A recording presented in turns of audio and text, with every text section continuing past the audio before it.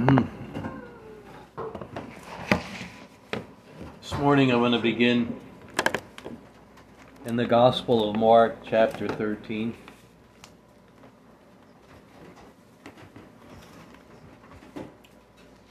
In the Gospel of Mark, chapter 13. And while you're turning there, just a thought about a message I sent out to some of you from Newsweek magazine. It was something we talked about a little bit in the men's meeting about the technology concerning the computer chip implant. If you didn't receive it, I can send it to you. Talk to me afterwards. It's from Newsweek magazine, a popular magazine in this country. And it talks about in Europe, for a little over $200, you can have a microchip implanted under your skin between your forefinger and your thumb that will eliminate the need for credit card, debit card, your keys to your car, the garage door opener, your house keys. You don't need them anymore because if you have this implant that can be planted under your skin, in your hand. And it only takes a short period of time to have it implanted. And many people are having it done in Europe. It's not available in this country yet. But the reason why it's important to us who are Christians is because of what it says in the book of Revelation, chapter 13. We know that we live in the age of Antichrist and that we live in the time before Jesus' return. And there are signs of his coming. And this too is a sign of his coming. Jesus said, when you begin to see these signs come to pass, look up and lift up your heads because your redemption draws near.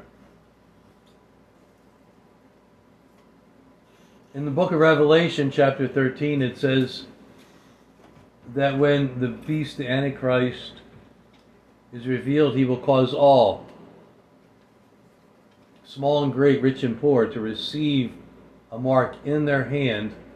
King James accurately translates it in the hand or in the forehead. And that you may not buy or sell without this mark. And you must worship this image of the Antichrist before you can get this implant. And 2,000 years ago, the Apostle John called it a system of buying and selling throughout the world by which no one could buy or sell without this mark in the hand or in the forehead. The technology for Revelation 13 is now here. And it's not only the technology is here, but it's being sold. This technology is being sold. Now, this what they're describing in this article is not the mark of the beast, but it is the technology that will be used for that particular implant, that no one can receive this mark without worshiping the Antichrist, who is indwelled by Satan, as we read in the book of Revelation. But it's a sign to us and a wake-up call to us. There is technology with these implanted chips that you can give, that's been used for a while now, to put in your pet. If your pet runs away, you can track them down, your cat, your dog. So this has been around for a while. Certain corporations are now offering that to their employees so that instead of getting paid with a paycheck or having being sent to the bank, or you can just have it through a computer implant, and also that you don't need to carry a security card to get into these big factories. It just, that implant in your hand or your forehead. And it's voluntary for these companies. But it's telling us something that God knew all along.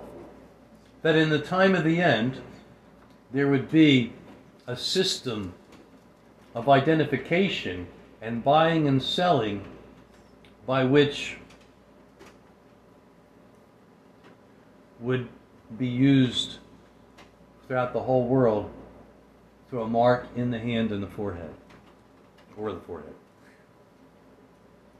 It is a sign that the fig tree is putting forth its leaves. There is also the technology, and many of us have talked about it, concerning Neuralink, developed by Elon Musk and his company out in California, and the technology to control body systems for good. On the surface, it seems very positive and good for handicapped people, for people with both mental and physical illnesses, to help them out.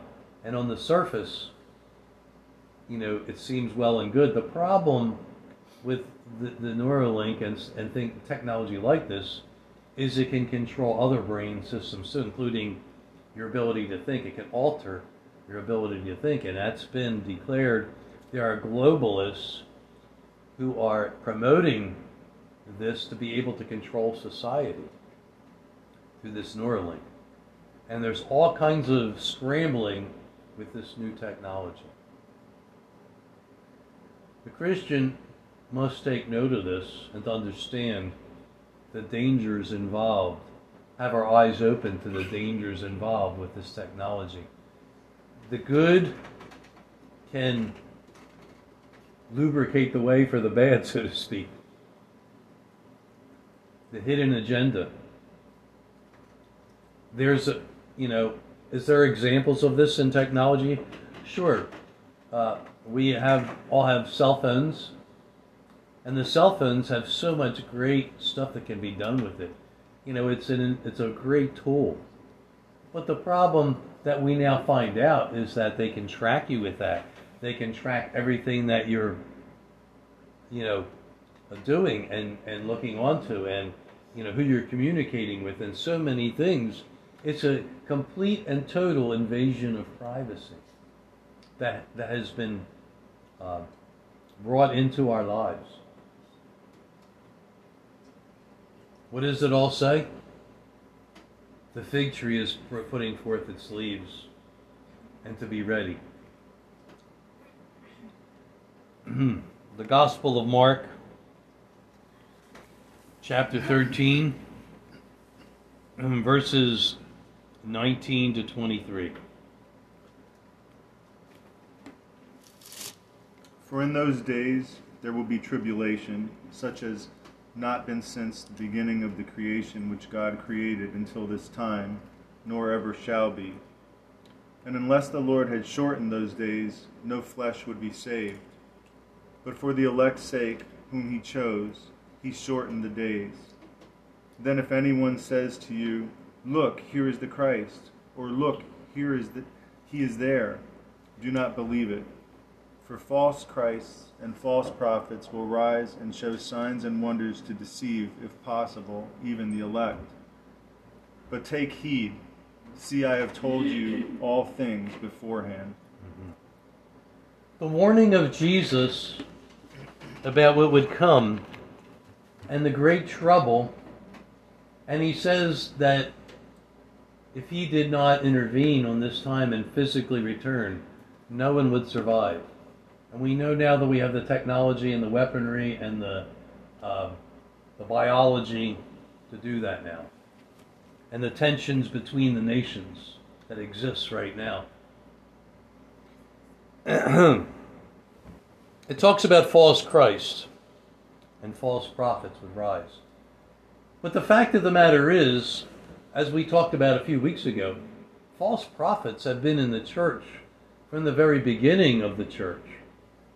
In Paul's time, he warned the elders at Ephesus that he said, after I leave, he says, there's going to be men that are going to rise among you and speak strange things, to draw disciples after themselves from amongst, he says, from amongst you that are in this fellowship, he said in Ephesus, in the city of Ephesus. And later, in the book of Revelation, the letter to the church at Ephesus, you see that the church of Ephesus, which had been thriving, was now struggling. Strange things had been happening. False prophets, Peter said, he said in the Old Testament, he says, among the true prophets, he said, there will be false, and there will be false prophets among you. There will be false prophets among us. What do false prophets do? They teach false things. And that's why there is a whole litany of false teachings in Christendom. Even in evangelical Christendom, there are false teachings all about us in Christendom. I remember when I was a young Christian, I used to get a newsletter from a church leader by the name of David Wilkerson. In the 1960s, there was a book written about him, about his evangelizing. His name is David Wilkerson. His name became famous because, and the book was written about his conversion of a violent gangs in New York City. And he wasn't from New York City. He was a country preacher in western Pennsylvania. And he went, God moved him to go into New York City and preach to this gang and everything, and to these gangs and everything. And there was conversion of some of the gang members. And a book and a movie was written about him. But he continued on later on in life, and he sent out this newsletter that Kate had sent away for. And one of them, he talked about the signs of Christ coming and the end of the age. And what he talked about, the corruption in Christendom. And he said, the soft attitude toward divorce and remarriage. And I was a young Christian. I went, what? And that's a sign that Jesus is coming? I was like, but then God started motivating me in weeks and months following that, and bringing people into my life that started pointing it out to me. I started looking at it. It's true. There's adultery in the Old Testament. In the book of Jeremiah, it's one of the things God points to. The adultery amongst the Jewish leaders, the priests, the Levites, and it spread to the people. And there's adultery in the house of God. In the Old Testament, God brought judgment against them. And there's adultery in Christendom today. Divorce is acceptable now. In the year 1900, it was not acceptable. 1 in 30 marriages in this country ended in divorce. And amongst those who profess to be Christians, it was almost unheard of. In the year 1975, the same study was done. 1 in 2 marriages in this country ended in divorce. And the same was true for Christendom. And those who profess to be Christians, 1 out of 2 marriages ended in divorce. And not only was there divorce, but the remarriage following. And not just amongst the congregations, but amongst the leaders. And it has grown since then. An acceptance of divorce and remarriage, and twisting the scriptures up to make it okay. False prophets in the house of God. And accepting the teachings of these false prophets who tell people what they want to hear. A sign of his coming. And in the time of Jesus' return, before his return, he says they're going to show signs and wonders even. And it's going to become even more intense. But he says, take heed, or listen to this. I'm telling you this ahead of time. The next part is in verses 28 to 37 of the same chapter.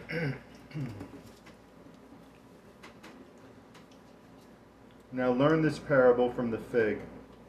When its branch has already become tender and puts forth leaves, you know that summer is near.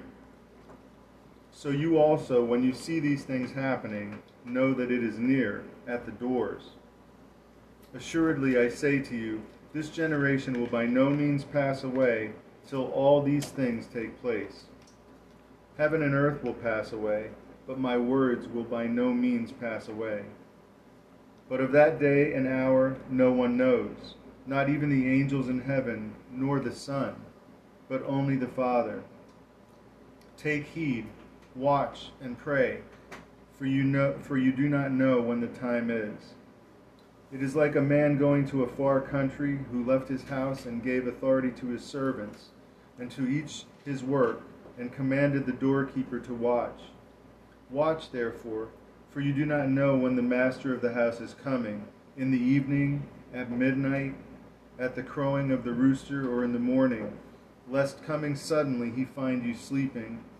And what I say to you, I say to all, watch. Watch and pray. Watch, therefore, you do not know when the master of the house is coming. This is about the readiness and the preparation of the Christian. Noah moved with godly fear for the saving of his household when he heard judgment was coming. And it is the same message to us, to prepare and to be ready, like Noah was ready. When the flood waters came, when the rains came down, he was ready. The ark was finished. Him and his family were prepared. Be ready. Be doing his bidding. Not just hunker down in a defensive posture. You know, us four and no more, as one preacher once said. Just being in this defensive foxhole. That's not the calling of Christ. Let your light so shine that men may see your good works and glorify your Father in heaven. Be the light of the world. I don't understand this movement in Christendom to go out somewhere and live out in the woods so that everybody will be safe. I have seen people do it and it doesn't work. Their children, they think their children will be less corrupt if they move them away from society. And there are plenty of examples that doesn't work. This protectionist mindset in Christendom. We are the light of the world. So we can't go away from the world to be the light of the world. We have to be in a place where our light can shine and people will see it. Let your light so shine before men. We are the light of the world. Be doing our Master's calling. He went away, physically went away. He's not physically here right now. He's here in the spirit, but not physically here. He works through us. People say, well, I don't hear God speaking anymore like he did in those days. That's because he's speaking through his children. If his children are speaking at all. That's how he's speaking. Through us. Preach the gospel to every creature. Make disciples. Through us. The apostles are gone. That generation is gone. Generations have come and gone. It's through us. God wants to speak to us. Through us. To those who have backslidden. To those who are fallen away. To those who are discouraged in the church. To those who are not saved. God is speaking. He's speaking through his children. And get ready. And prepare. To be doing his will. Each to his work. Is like a man going to a far country who left his house and gave authority to his servants. That's us. Each to his work. He appointed everybody to their work. Authorities in the world, authorities in the church.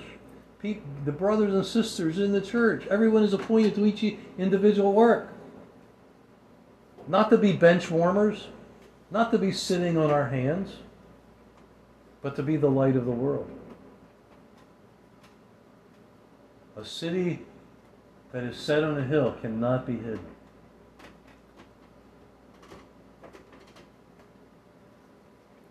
And doing his bidding when he comes. You know the parable that Jesus gives about he gives the three of his servants one a whole bunch of money, some a little bit less money, and the other a little bit of money. And the first two put what they were given to work. And the third one, he says, Lord, he goes, this is what you gave me, I'm giving it back to you.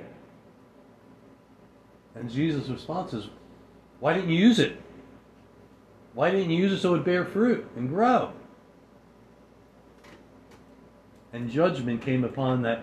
He called him a lazy and wicked servant. He said, you lazy and wicked servant, why didn't you use what I gave you? A lot of people think this has to do with money. It has a lot to do with a lot more than money and resources. It has to do with everything, our time, our resources, what we do with our lives, how we spend it. All the gifts and abilities that God has given us. Are we just letting them sit in the tool shed? Just sit latent inside of us instead of using what God has given us. The understanding He's given us in His Word. The tools and the spiritual gifts that He's given to us or wants to give to us. And has designed for each of us. We may not be experiencing them at all. This is the wake-up call. The Son of God is coming. Get ready. And every man to his work. That He is appointed to each of us.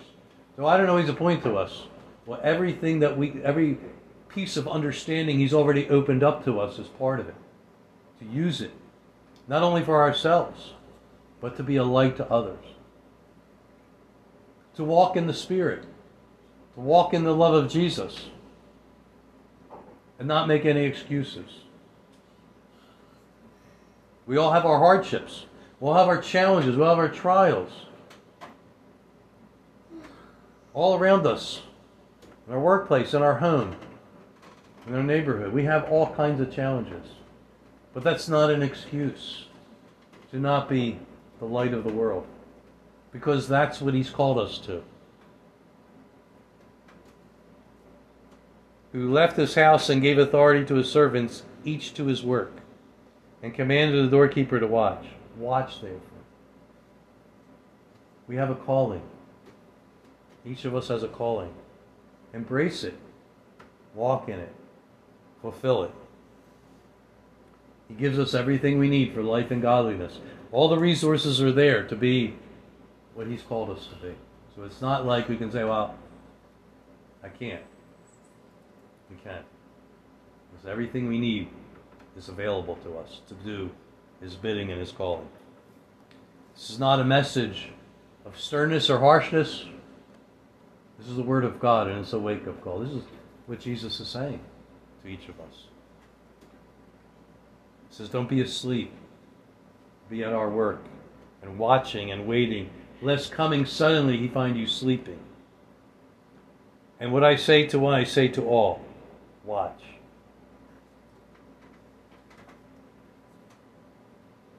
Luke 21.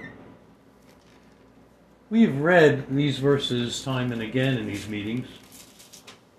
Why do we keep on reading them?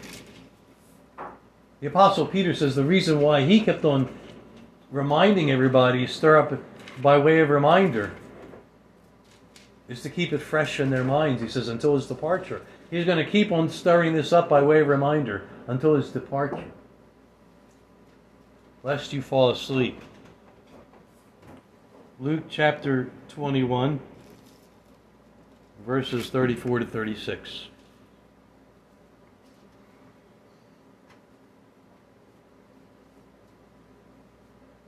Verses 34 to 36. But take heed to yourselves, lest your hearts be weighed down with carousing, drunkenness, and the cares of this life, and that day come on you unexpectedly. For it will come as a snare on all those who dwell on the face of the whole earth. Watch therefore, and pray always, that you may be counted worthy to escape all these things that will come to pass, and to stand before the Son of Man. Mm-hmm. Watch and pray. Jesus said that to His disciples in the Garden of Gethsemane. Did they listen to Him? No, they didn't. Their hearts were not yet converted. And they did not listen to Him, and they fell asleep. And they were surprised by the crowd that came, and they fell into temptation. And Peter denied Jesus He cut off the servant's ear of the high priest's ear with a sword. And they all ran and fled from Jesus. They all scattered and abandoned Jesus in his time of trial. Peter denied he knew him 3 times. They fell into temptation. Watch and pray, lest you fall into temptation. He's saying it here to the generations following. And we see, like I said, the leaves on the fig tree are sprouting. This is a message to our generations. He's coming. Be ready. Watch and pray always. Every day. Always. That you may be found worthy. Counted worthy to escape all these things that are coming. Judgment that's coming. And to stand before the Son of Man. Judgment is coming. Before Jesus physically returns, he will come for the church. Thessalonians, 1 Thessalonians chapter 4, at the end of that chapter, it talks about the dead in Christ rising first. And we which are alive and remain shall be caught up in the clouds above the earth to meet the Lord in the air. So, well, wait a minute. In the book of Zechariah, it says that Jesus will return to Jerusalem. In the book of Revelation 19, it says Jesus will return to Jerusalem. His foot will touch on the Mount of Olives. That's in Jerusalem. What's this above the air stuff? Caught in the clouds above the air stuff. It is Jesus coming first for the church. And then after that, you read about the marriage supper of the Lamb in the book of Revelation, chapter 18, is before Jesus' physical return with the saints to Jerusalem. To set up his government, as it says both in Revelation and Isaiah. Before Jesus' physical return, there'll be great tribulation. In the book of Isaiah, it says that the earth will reel back and forth like a drunkard. The judgment of God after the removal of the saints. Watch, therefore, and pray that you may be counted always worthy to escape these things that are coming and to stand before the Son of Man, to be caught up in the clouds above the earth before the judgment of the earth. To stand before the Son of Man. What are the things that will prevent people from being ready? Jesus says it right here. Carousing. Carousing can also, the King James Version says dissipation. The word dissipation means overindulgence. Now when we think of overindulgence, the first thing we think about is food. But overindulgence can be in many things. Hobbies.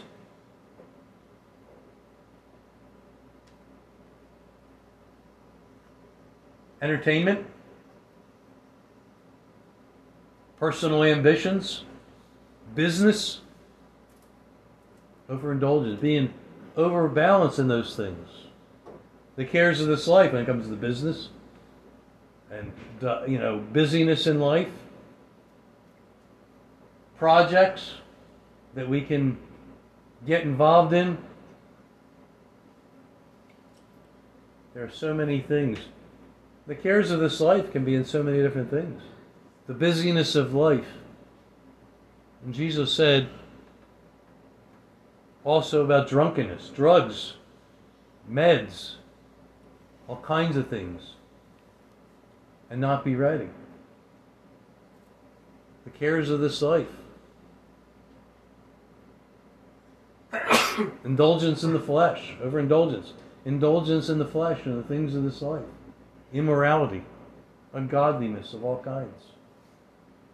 Getting caught up and diverted in this world society and technology. Falling into the trap. The antidote to that? Watching and praying. being spiritually prepared, walking in the Spirit. To them, there is no trap. There is no pitfall. There is no snare. To those who walk with the Lord, they'll be ready. Just like Noah, he's walking in fear of God, the fear of the Lord. He moved with godly fear. The call to sobriety, the call to godly fear, preparing our households, preparing our hearts, being watchful and prayerful, and being about our Father's business.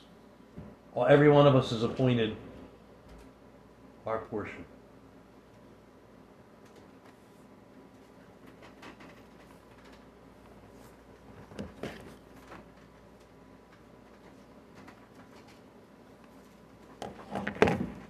And from here, I'm going to go to 2 Peter chapter 3.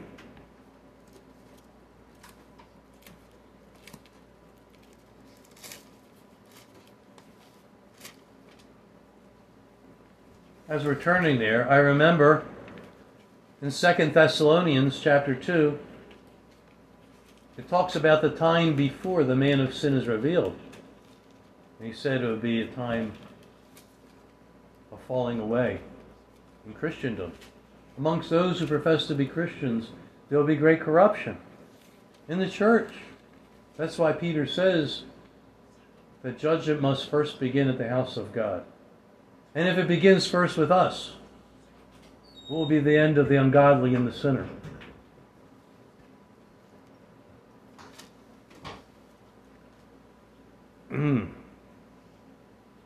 I'm just going to skip around this. I'll read this myself, Dave.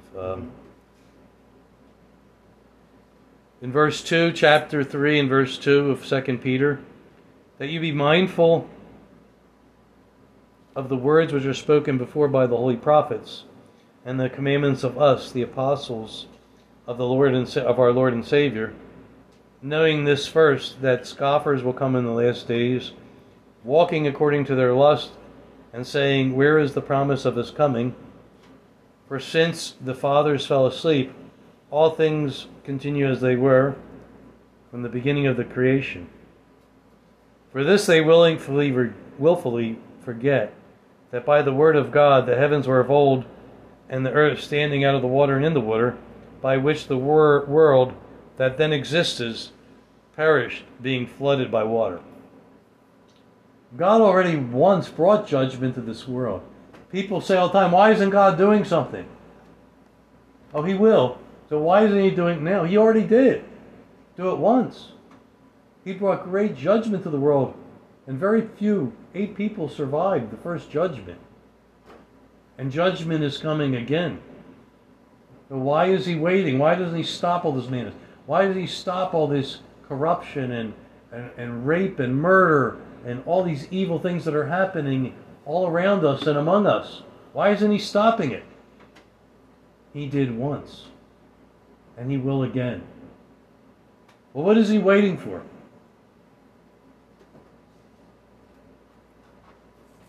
The Lord is not slack concerning his promises, verse 9, as some think God is being slack, but is patient towards us, not willing that any should perish, but that all should come to repentance. It is the grace of God. He has given dominion, rule of this earth to man. This planet has been given to man to have dominion over. The book of Genesis, God tells man, take dominion over the earth. Be fruitful and multiply. Rule over the earth. He's given it to them to rule. That's why we read the parable of Jesus. He says he went away and gave every man his duty. God has given duty to man to rule over the earth. And look what he's doing with it. Watch the news. Horrible things. Horrible things happening among us. And getting worse all the time. The days of Noah. The days of Lot and Sodom and Gomorrah. It's happening among us. Don't be part of it. We can be separate from all of that. We don't have to live in the fear of that.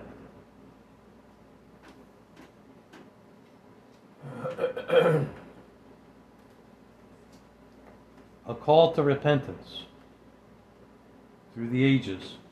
That's why God has allowed the evil to continue, because He's also allowing the message of grace and mercy and forgiveness to all this evil.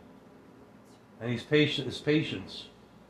But He will come, the next thing it says, but the day of the Lord will come as a thief in the night, and judgment will come. He will return like a thief coming and breaking into a house in the night. Jesus' coming will be like that, the thief in the night.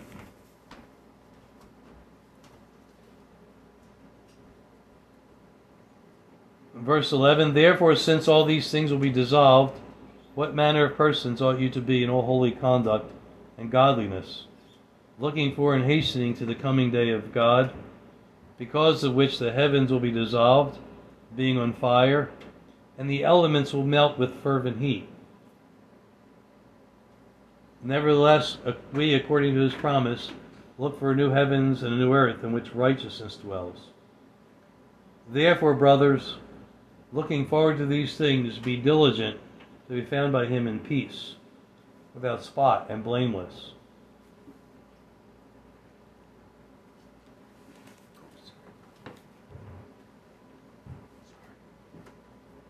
What manner of persons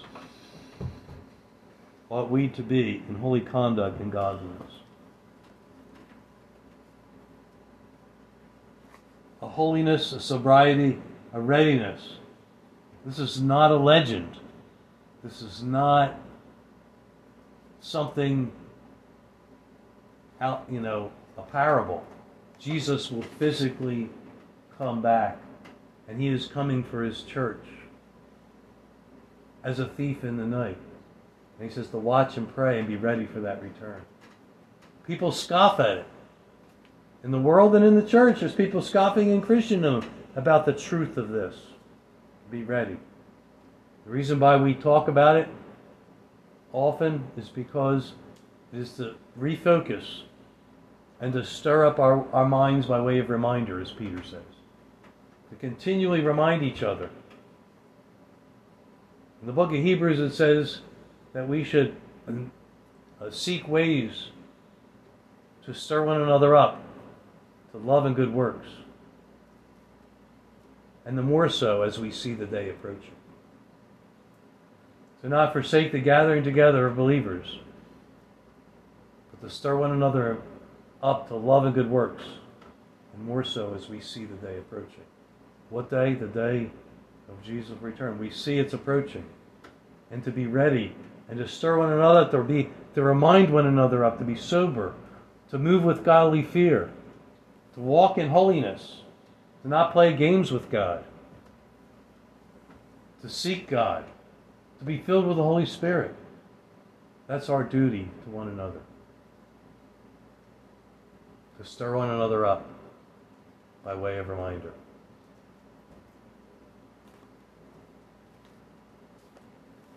What manner of persons ought we to be? In all godliness, holiness, and godly living. A thief in the night. He will come as a thief in the night. And that's the name of this message.